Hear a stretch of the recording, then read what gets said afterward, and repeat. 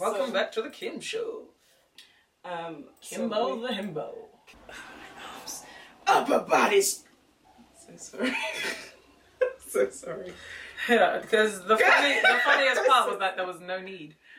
Hi, I'm Jay. Hey, I'm Kim. And this is Triple Cripples. Triple Cripples was created by two black disabled women for the black and non-black women, femmes, and non-binary people of colour living with disabilities each and every day, whose stories remain hidden from view.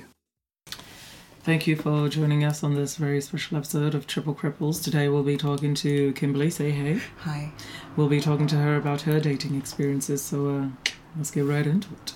Okay. Okay. I don't know, the way you were speaking, I just felt like it was one of those shows. Sexual. So when did you start dating? I was a boy for age? most of my life, so I don't really know. When did you start dating as a woman? Like, if that's what you want to do. So you were a tomboy for a lot of your... Not even that. I don't think I felt like I had a sex because I didn't fit as what people said a girl was, or I didn't want all of that weakness and...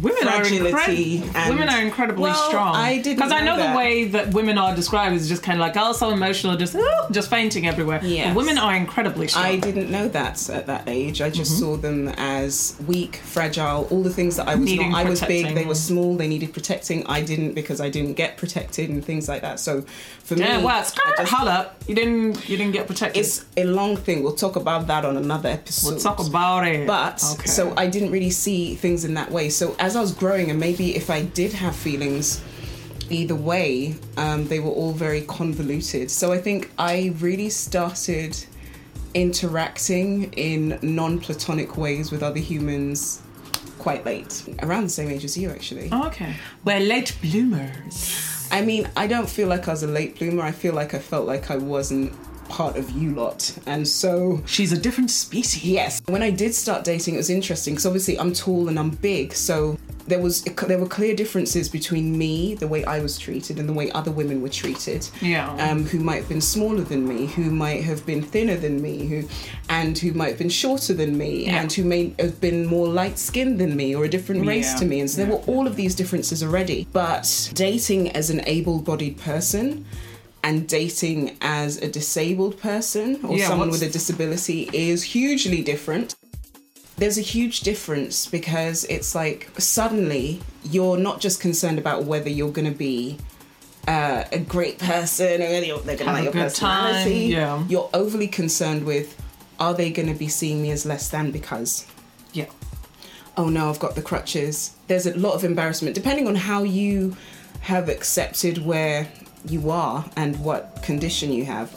My condition took me a very long time to accept. Yeah. Because you go through a mourning period, nobody tells you about that. Like if you become disabled, there is a mourning period. For what you've lost. Because you do feel like you've lost something. Yeah. And so finding that kind of esteem or finding that thing that says to you, oh, you know, you ain't. Like you're still a person, you're still cool. Yeah. You've still got your personality. So then what kind of differences can you tell us about dating as an able-bodied woman and then as a disabled woman? First of all, just on a practical level, where you can go.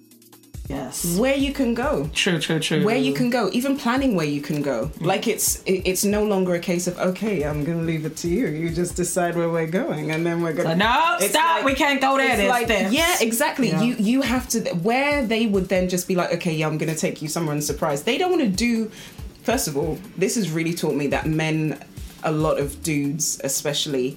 Yeah. Make minimal effort. Minimal. They don't want to make any effort for anything because even you saying to them, okay, you need to consider that there are steps of, oh, you just organise it.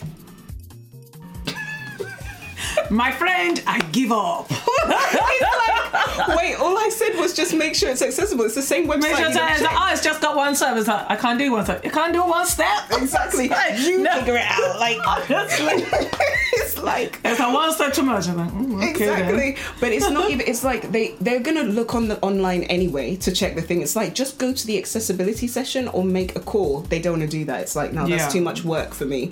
You figure it out. You tell us where we're gonna go, and that already changes the dynamic.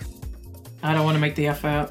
Thank you. Where they don't want to make the effort, and so you are having to, and it's almost like you're having to bring things to the table to prove to them that, you know, you're worthy. And it's because, patriarchy, the way that life is set up, men feel like they have to chase, and if they're not chasing, that means they feel that they're on a pedestal, and you have to now climb up to them and worship them and hang off their dick as they're deciding if they want you or not. And that's not who I am. She's not trying to hang off dicks. Yeah, I'm not trying to. Hear me? She's not trying to hang off I'm dicks. on the pedestal. You need to hang off my dick. I knew you was going to say that. I knew you were going to say that. Hang off my dick. I've been wasted.